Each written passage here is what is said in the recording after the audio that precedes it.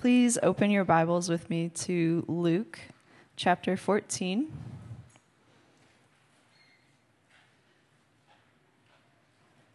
And we'll be reading from verses 1 through 24.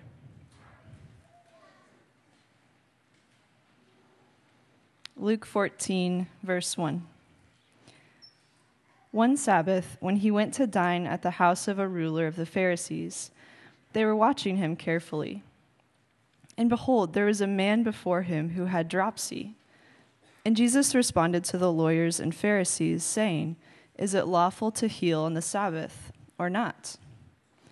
But they remained silent. Then he took him and healed him and sent him away. And he said to them, "Which of you, having a son or an ox that has fallen into a well on a Sabbath day, will not immediately pull him out?"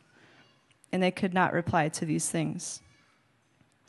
Now he told a parable to those who were invited, when he noticed how they chose the places of honor, saying to them, "When you are invited by someone to a wedding feast, do not sit down in a place of honor, lest someone more distinguished than you be invited by him, and he who invited you both will come and say to you, 'Give your place to this person,' and then you will begin with shame to take the lowest place. But when you are invited, go and sit in the lowest place, so that when your host comes, he may say to you, 'Friend, move up higher.' Then you will be honored in the presence of all who sit at the table with you. For everyone who exalts himself will be humbled, and he who humbles himself will be exalted."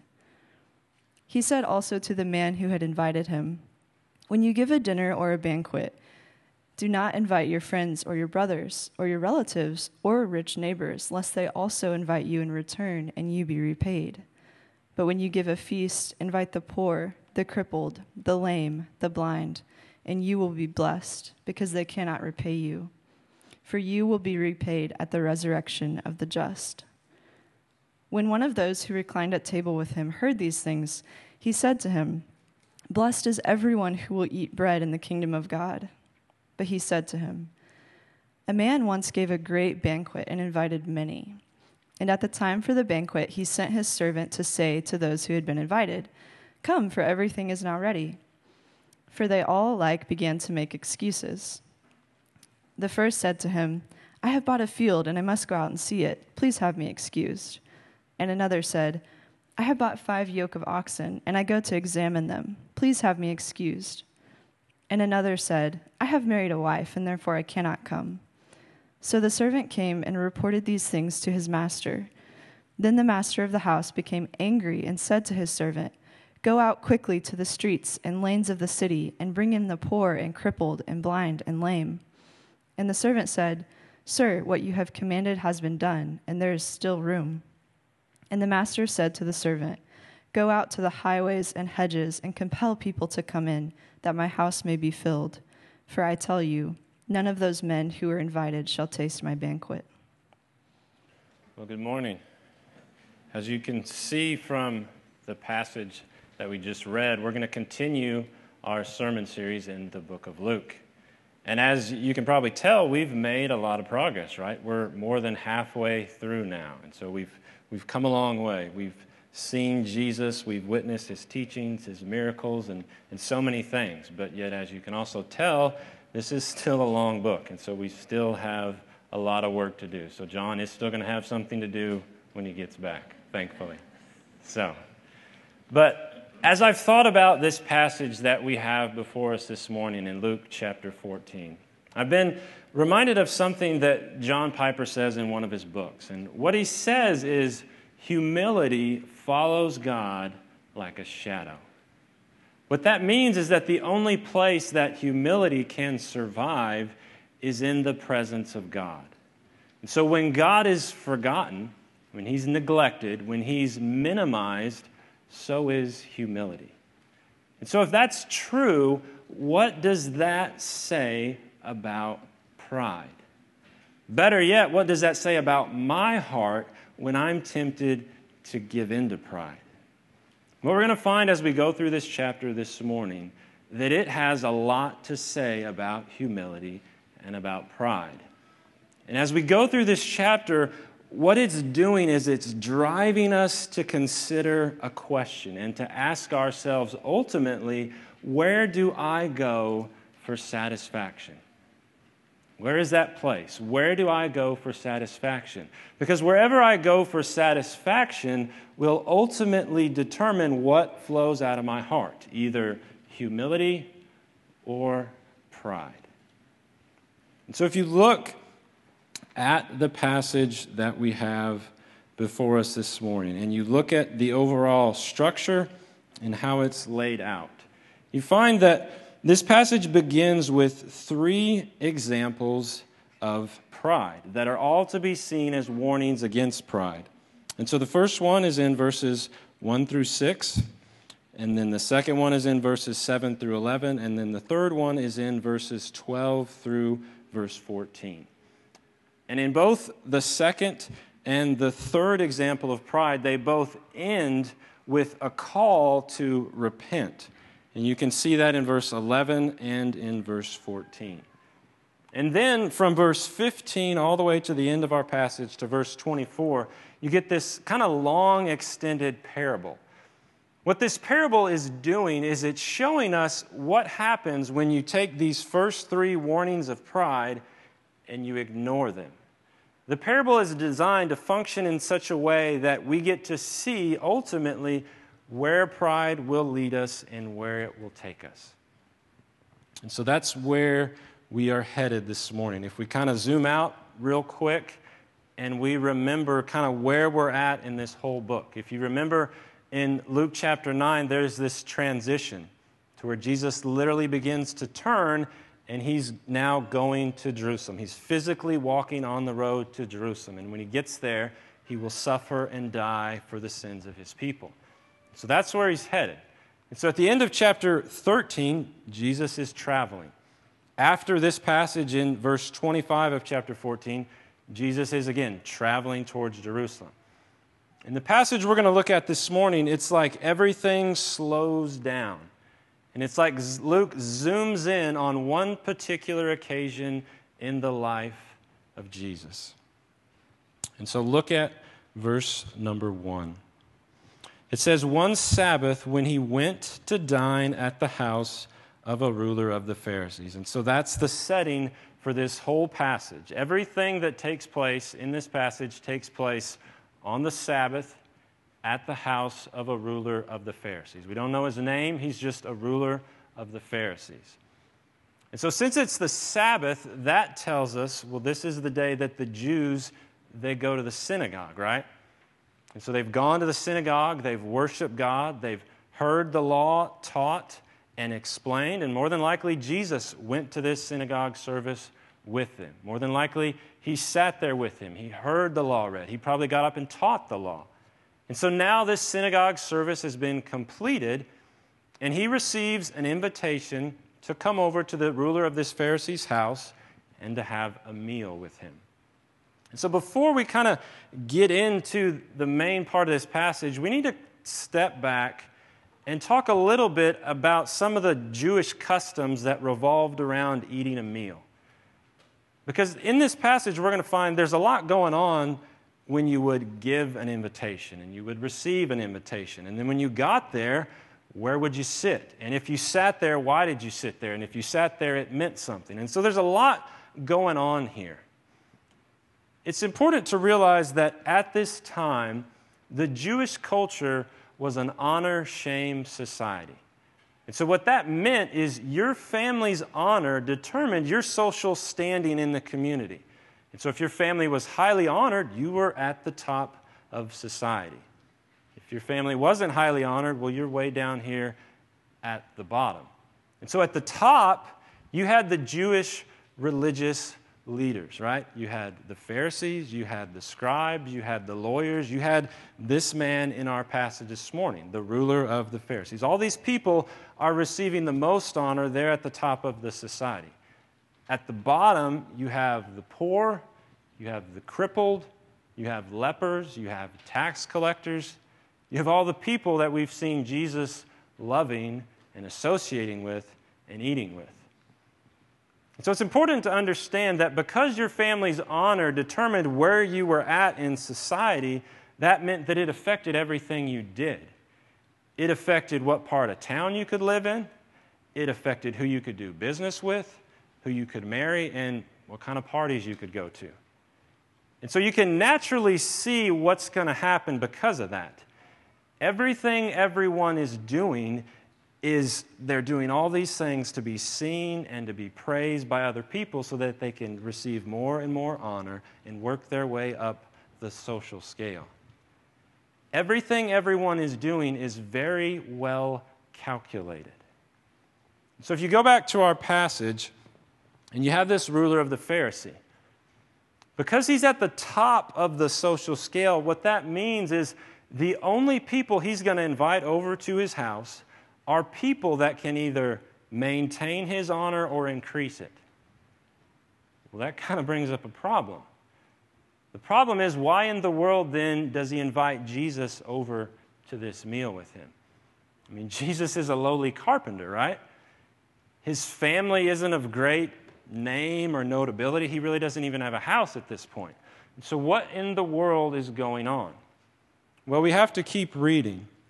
If you look at the end of verse 1, it says, they, referring to Jesus, they were watching him carefully.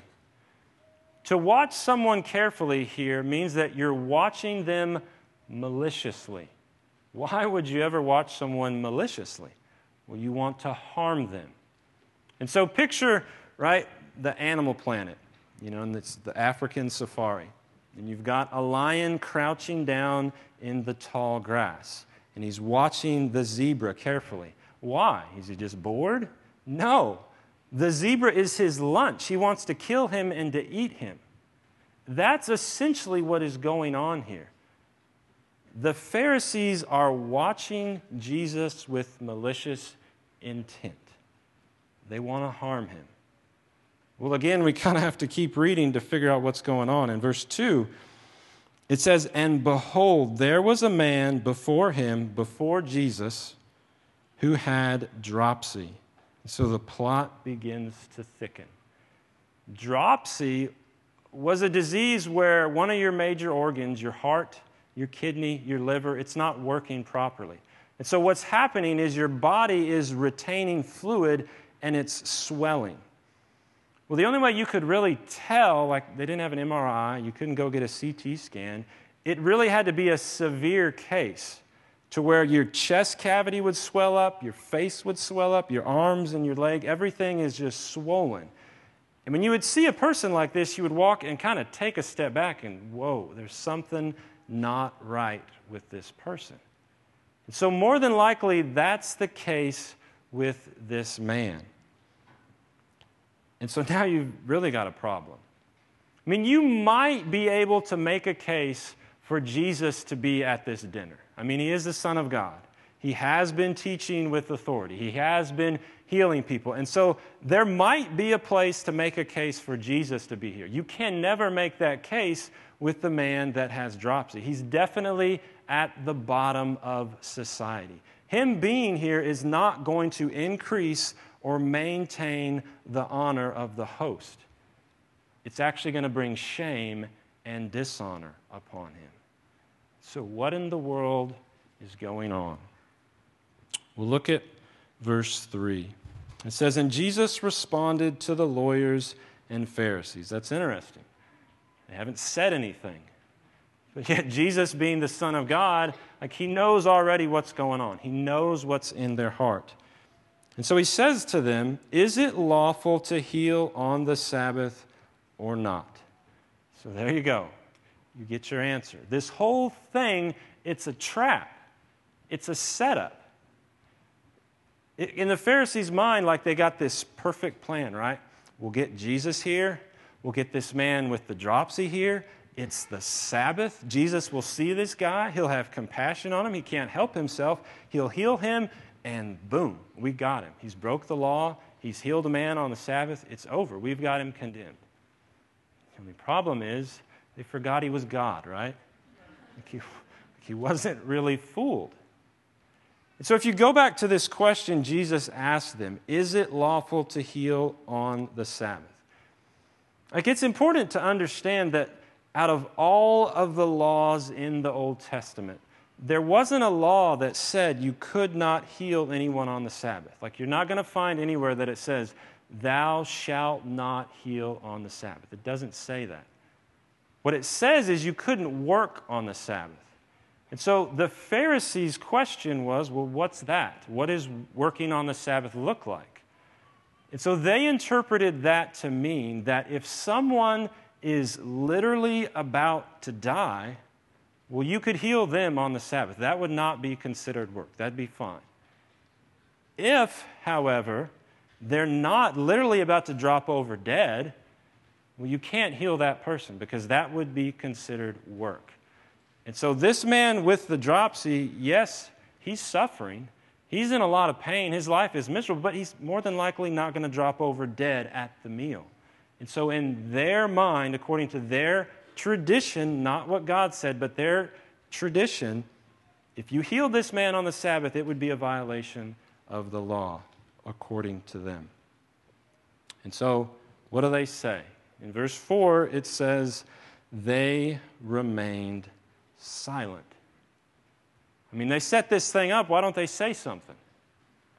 Well, they remain silent because think about it. If they say, no, it's not lawful to heal on the Sabbath, well, they know they've got a problem, right? They've had this confrontation with Jesus before, and they know that's not exactly what the law said. That was their interpretation of the law, and they knew, right, they've been down this road, Jesus is going to call them out on that. But then if they say also, no, it's not lawful to heal on the Sabbath, everyone else that's not a Pharisee is going to accuse them of being harsh and unmerciful. I mean, what kind of religion are you guys peddling that you won't even heal this man on the Sabbath? You have no compassion. But then if they say, yes, it is lawful to heal on the Sabbath, well, then all their other friends, all the other Pharisees are going to think, well, you guys have gone soft. You're not real Pharisees. I mean, what are you doing? And so then in the back of their mind, right, they're operating in this honor-shame society. And they love the position that they're at. And Jesus has basically put them in a situation to where they know no matter whichever way they go and whichever way they answer, they're probably going to lose some honor somewhere, and they can't stand to have that. And so maybe we just won't say anything, and he'll forget he asked us the question. And so then it says, Jesus takes the man, he heals him, and he sends him away.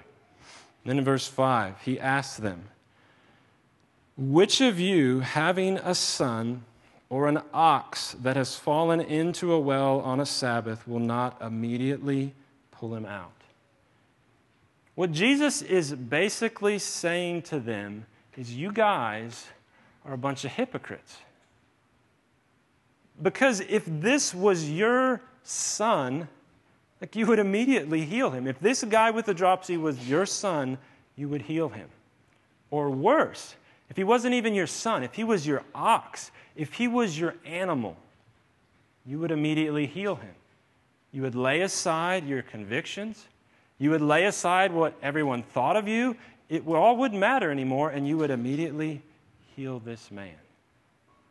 So what Jesus is telling them, the only reason you won't heal this man is because it doesn't affect you personally. Right? It's no skin off your teeth. It's not in your realm of your world, and so big deal.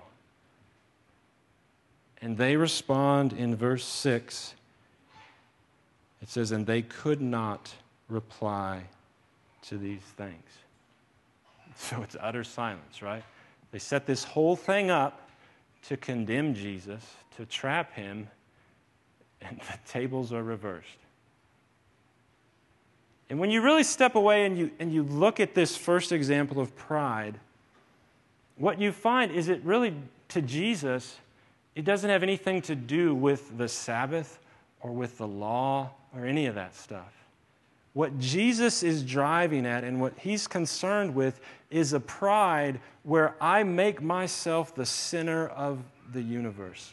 And the only thing I care about is myself and what affects me in my little world. And I'm not going to reach outside of my world and do anything for anyone else unless it benefits me. And what's even worse is it's a pride to where I so love myself that I will use you and I will manipulate you and I will use you as a pawn and a tool to get whatever I want, to serve my ends and my purposes. That's the heart that Jesus is driving at. He's exposing that pride. He wants them to see where they're at. Now look at verse 7, and we find this second example of pride.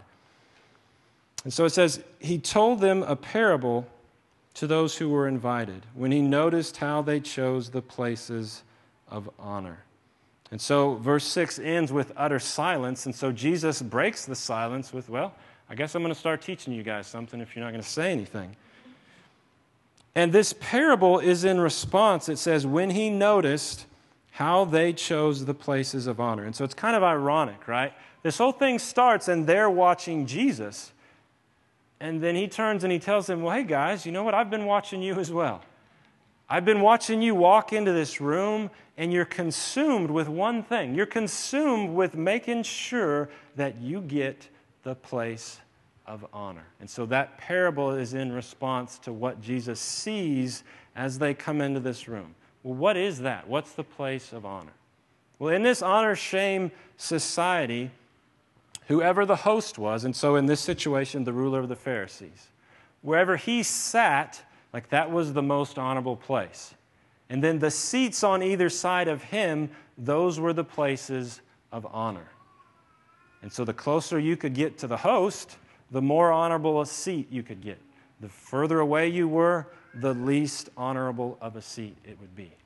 And so imagine, right? Everyone's coming in here and they're consumed with getting those seats of honor.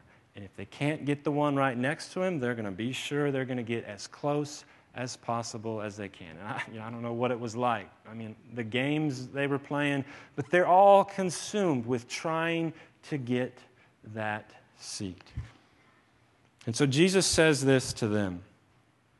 He says, when you are invited by someone to a wedding feast, do not sit down in a place of honor. So he says, don't do what I just saw every one of you do. Well, why? He says, lest someone more distinguished than you be invited by him. And he who invited you both will come and say to you, give your place to this person. And then you will begin with shame to take the lowest place. Often what would happen, like in every community, there was a person or a few people that you knew like they were it. I mean, they were the deal. And so if they show up at the party, like it's no doubt they're getting the seat of honor. No question asked. Everyone knows it.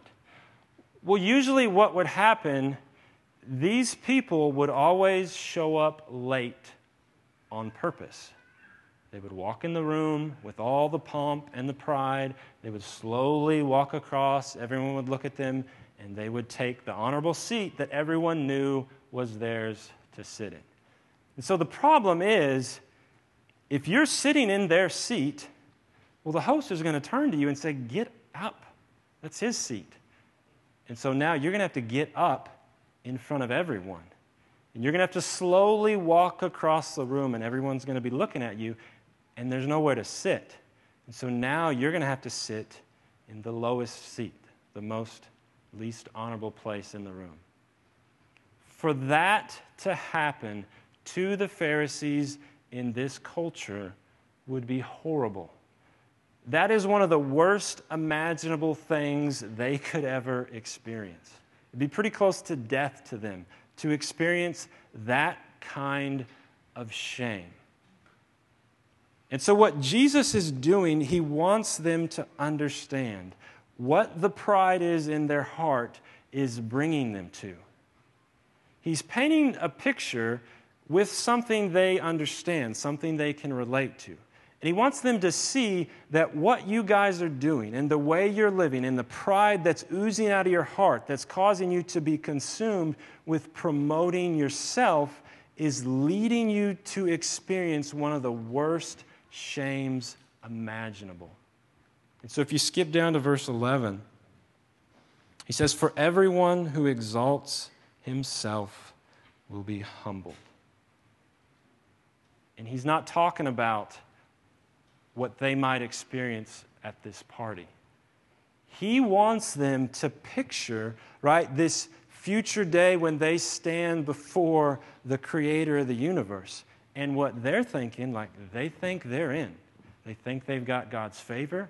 They think everything is fine and he's going to welcome them into the banquet. But Jesus wants them to understand the pride that is exuding from your heart is actually leading you on a course where you're going to stand there and he's going to say, "Depart from me, like I don't know you. The way you're living, the things that are in your heart, this is not of God." At the end of verse 11, he says, "And he who humbles himself will be exalted." He wants them to understand, if you want to be exalted into God's presence, if you want a place at his table, you don't get there by grabbing it and by seeking your own glory and pushing your way in and fighting. You get there by denying yourself, by serving and loving others. Ultimately, what this is, it's a call for them to repent, like to wake up, to realize you're setting yourself on a course that doesn't lead to God. You're running in the opposite direction of God. And so look at verse 12, and we have the third and final example of pride. It says, "He said to the man who had invited him." And so now he turns to this ruler of the Pharisee, and he specifically addresses him. And he says, "When you give a dinner or a banquet, do not invite your friends or your brothers or your relatives or your rich neighbors." So again, he tells them, don't do what you just did. Why? He says, "Lest they also invite you in return and you be repaid." And so the way everything worked is, so this ruler of the Pharisee, he's invited all these people over to his house that can maintain or that can increase his honor. And so what they're going to do now is they're going to invite him over to their house. And him going there is an honor for him. And so it's just this big revolving thing in the whole society. You give an invitation, you receive an invitation to promote your honor. And everyone is consumed with their own honor. They give an invitation not because they care about that other person, ultimately because they know they'll receive one in return and their honor will be increased. It's just this big game everyone's playing. So Jesus says to him, don't do that. Why?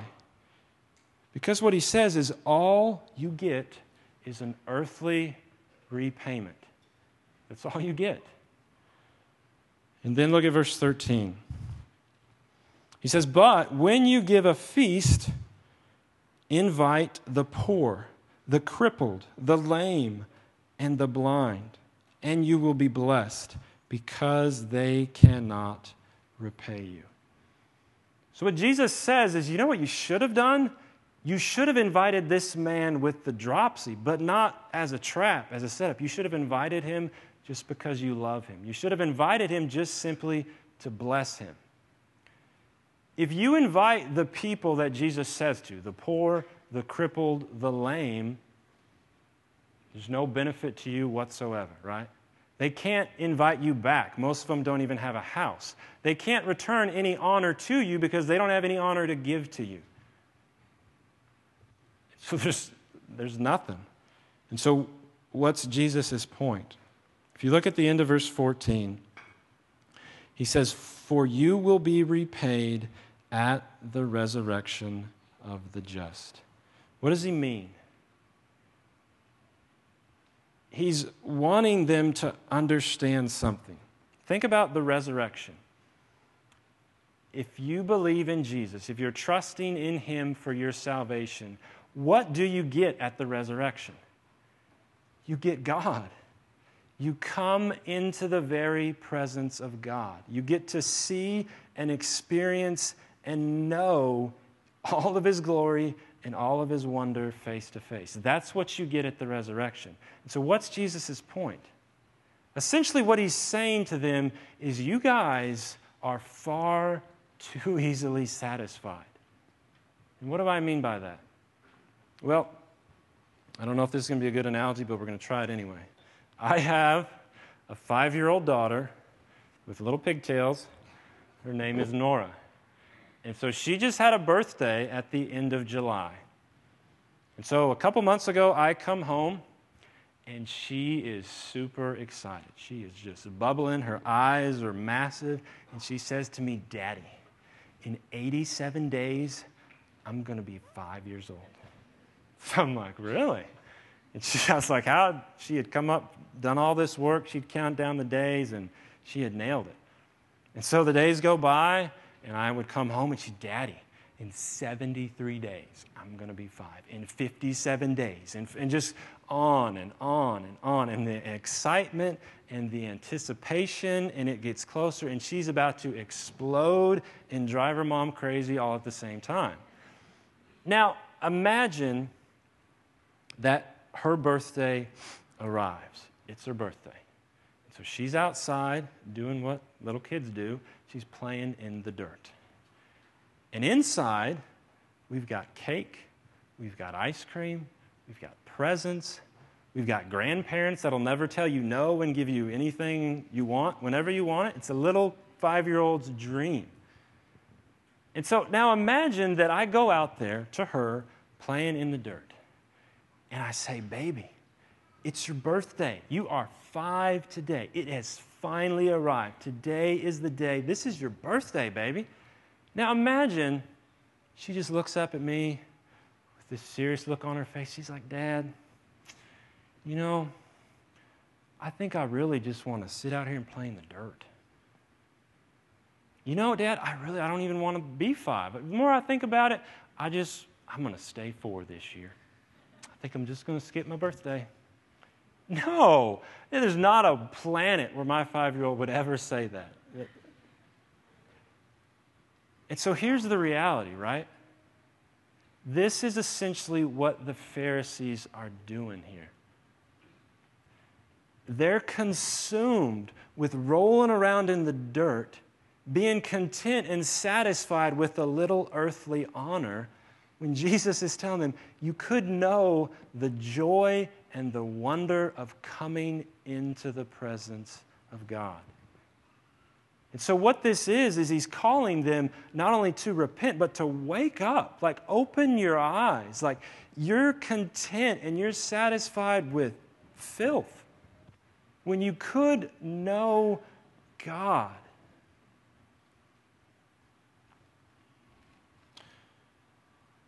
If we look at verse 15, it says, "When one of those who reclined at table with him heard these things, he said to him, 'Blessed is everyone who will eat bread in the kingdom of God.'" And so you have this guy that's been sitting next to Jesus this whole time. And so as Jesus has given us these 3 warnings, this guy's been sitting there. As Jesus has rebuked them and called them to repent, he's sitting right there beside Jesus. And as all this has gone on, he turns to Jesus and he says, "Blessed is everyone who will eat bread in the kingdom of God." What he's doing is he's quoting from Isaiah chapter 25. Isaiah chapter 25 is a passage that is looking ahead to this future time when the Messiah will return and defeat all of his enemies, even the enemy of death itself. And after all of his enemies are defeated, all of the people of God will be ushered into this great banquet. And they will come into this banquet, and God's blessings will be poured down upon them, and they will rejoice and praise God for his faithfulness.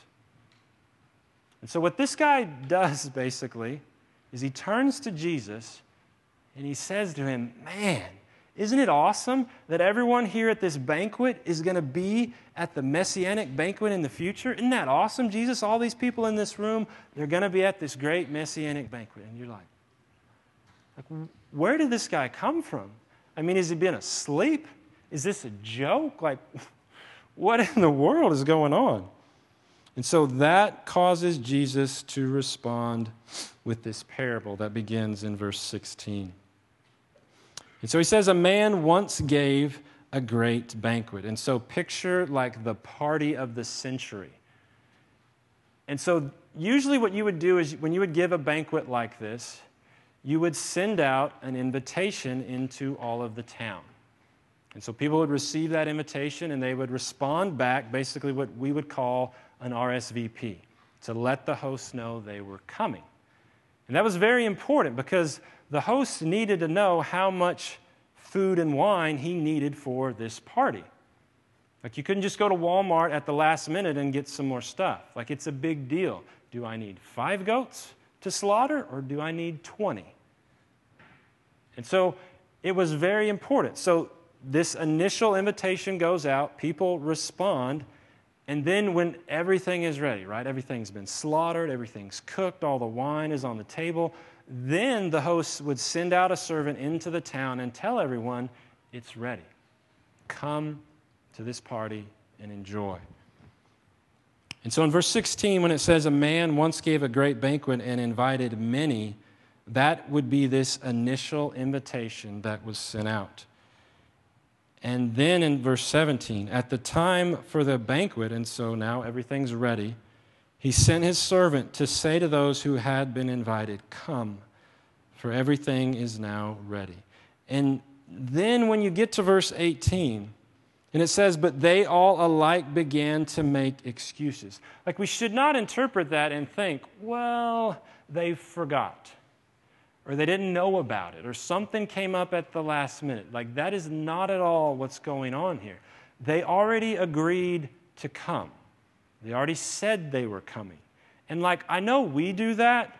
You did not ever do that in this culture. You didn't just at the last minute, whoops, I forgot. Like, that would be a great financial loss to the host because he's slaughtered all these animals and you and all your friends don't show up. He can't just put that in the deep freeze. He's out that. And so you did not ever do this. So the only reason you would ever do this is because you purposely wanted to bring shame and dishonor on this host. And that's how we should interpret these excuses. And so when you get down to verse 21, it says, so the servant came and reported these things to his master. No one's coming. The master of the house became angry. He's angry because he understands they're bringing shame and dishonor upon him. And so he says to the servant, well, go out into the streets, into the lanes of the city, bring in the poor, the crippled, the blind, and the lame. And the servant says, well, I did that, and there's still room. Now what do you want me to do? So he says, well, go outside of the town. In verse 23, into the highways and the hedges, and compel people to come in that my house may be filled. And then you get to verse 24. If you were in this room and you were a Pharisee sitting at this table with Jesus, verse 24 is meant to utterly shock you and to just knock the breath out of you. Because you're sitting there and you're a Pharisee and you think and you're convinced that I'm in. I have God's favor. No matter what I do, no matter how I live, no matter what Jesus has said up to this point, I'm in. And Jesus turns to you and he says, for I tell you, none of those men who were invited shall taste my banquet. He's talking to them. He wants them to understand that despite what you think, despite you think that you have God's favor, you don't. The pride that oozes out of your heart, you're consumed with yourself and promoting yourself and using people, this is not of God. And Jesus wants them to see that. And do you see the ironic, great reversal that goes on in this parable? This whole thing starts out, and they're using and manipulating this guy with the dropsy to serve their own ends. And then it ends, and he would be among the poor and the crippled and the blind and the lame that actually is invited to this banquet. And they're on the outside looking in, and they don't get in. Jesus wants them to see that you have to humble yourself and turn. You can't fight your way into God's kingdom. He's not impressed. And so, you take this passage and you remember where we began. You remember that quote, humility follows God like a shadow. And you look at the Pharisees, and the last thing that you see in this passage in their hearts is humility. It's not anywhere there. There is pride just gushing out of every crevice of their heart. The reason is because God is nowhere in any part of their heart. We've seen it in the whole book of Luke. They have rejected Jesus.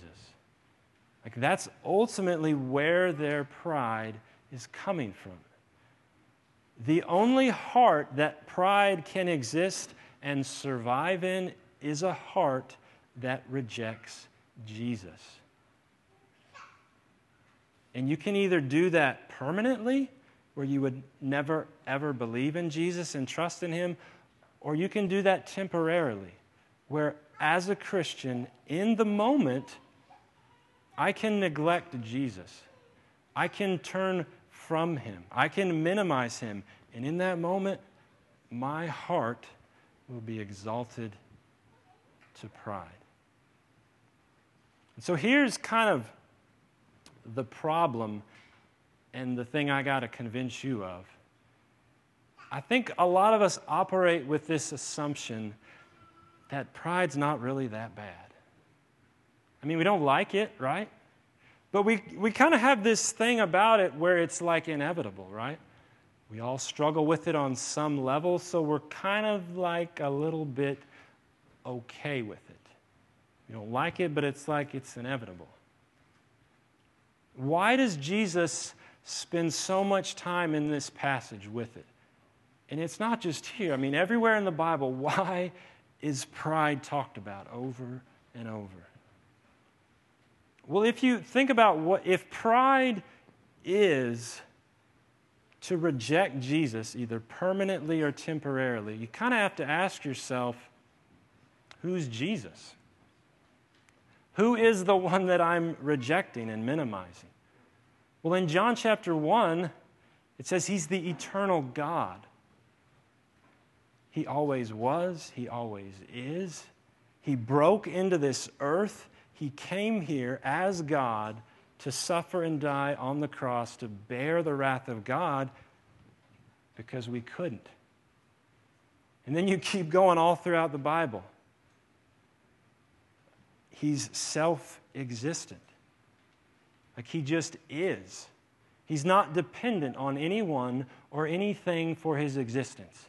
He just is. He's holy. He's just. He's righteous. He's wise. He's loving. He's gracious. He's long-suffering. We could go on and on and on. And we could talk for hours about all the things Jesus is. And we still really wouldn't get anywhere close to the end of who Jesus is. And so then if you go back to pride, what pride is essentially saying to Jesus. And if you summarize Jesus, what He is He's the greatest and most satisfying being in all the universe. That's who Jesus is. The greatest thing you could ever experience in your life is to know Jesus. There's nothing better in the universe. And then what pride is saying to Jesus, the greatest and the most satisfying being in the universe, it's looking at Him and saying, you know what? I think I can find something better than you. I think there's something more satisfying than you. I think there's something better than you out there. That is essentially what pride is. Do you see how wretched it is? Essentially, pride is the essence of evil. That's what it is. It's not a little thing. And so how do you fight that? How do you fight pride? Well, if you're not a Christian, you believe in Jesus. The whole reason you're prideful is because you're rejecting Jesus. And so you can believe in him right now. You can trust in him. He suffered and died on the cross in your place as your substitute because you couldn't. Like, you can't clean yourself up because God is holy. The very fact that he's holy is why you can't clean yourself up. And it's a dishonor that you would even try. And so you can turn to him now. You can believe. You can trust in him. And then if you are a Christian, like, how do you fight pride? I think you have to understand, again, what it is. In the moment, as a Christian, I at times turn from Jesus and I turn to something else. And so the answer to fight it, I have to believe in Jesus. I have to cling to him. Like, I don't need to go read a book about pride and do some self-help thing. I need to believe and trust and cling to Jesus over and over and over. I think there's two areas that you can fight pride as a Christian. There's the area where temptation is staring you in the face. And then there's the area where it's not staring you in the face. And so there's a proactive and there's a reactive way to fight pride.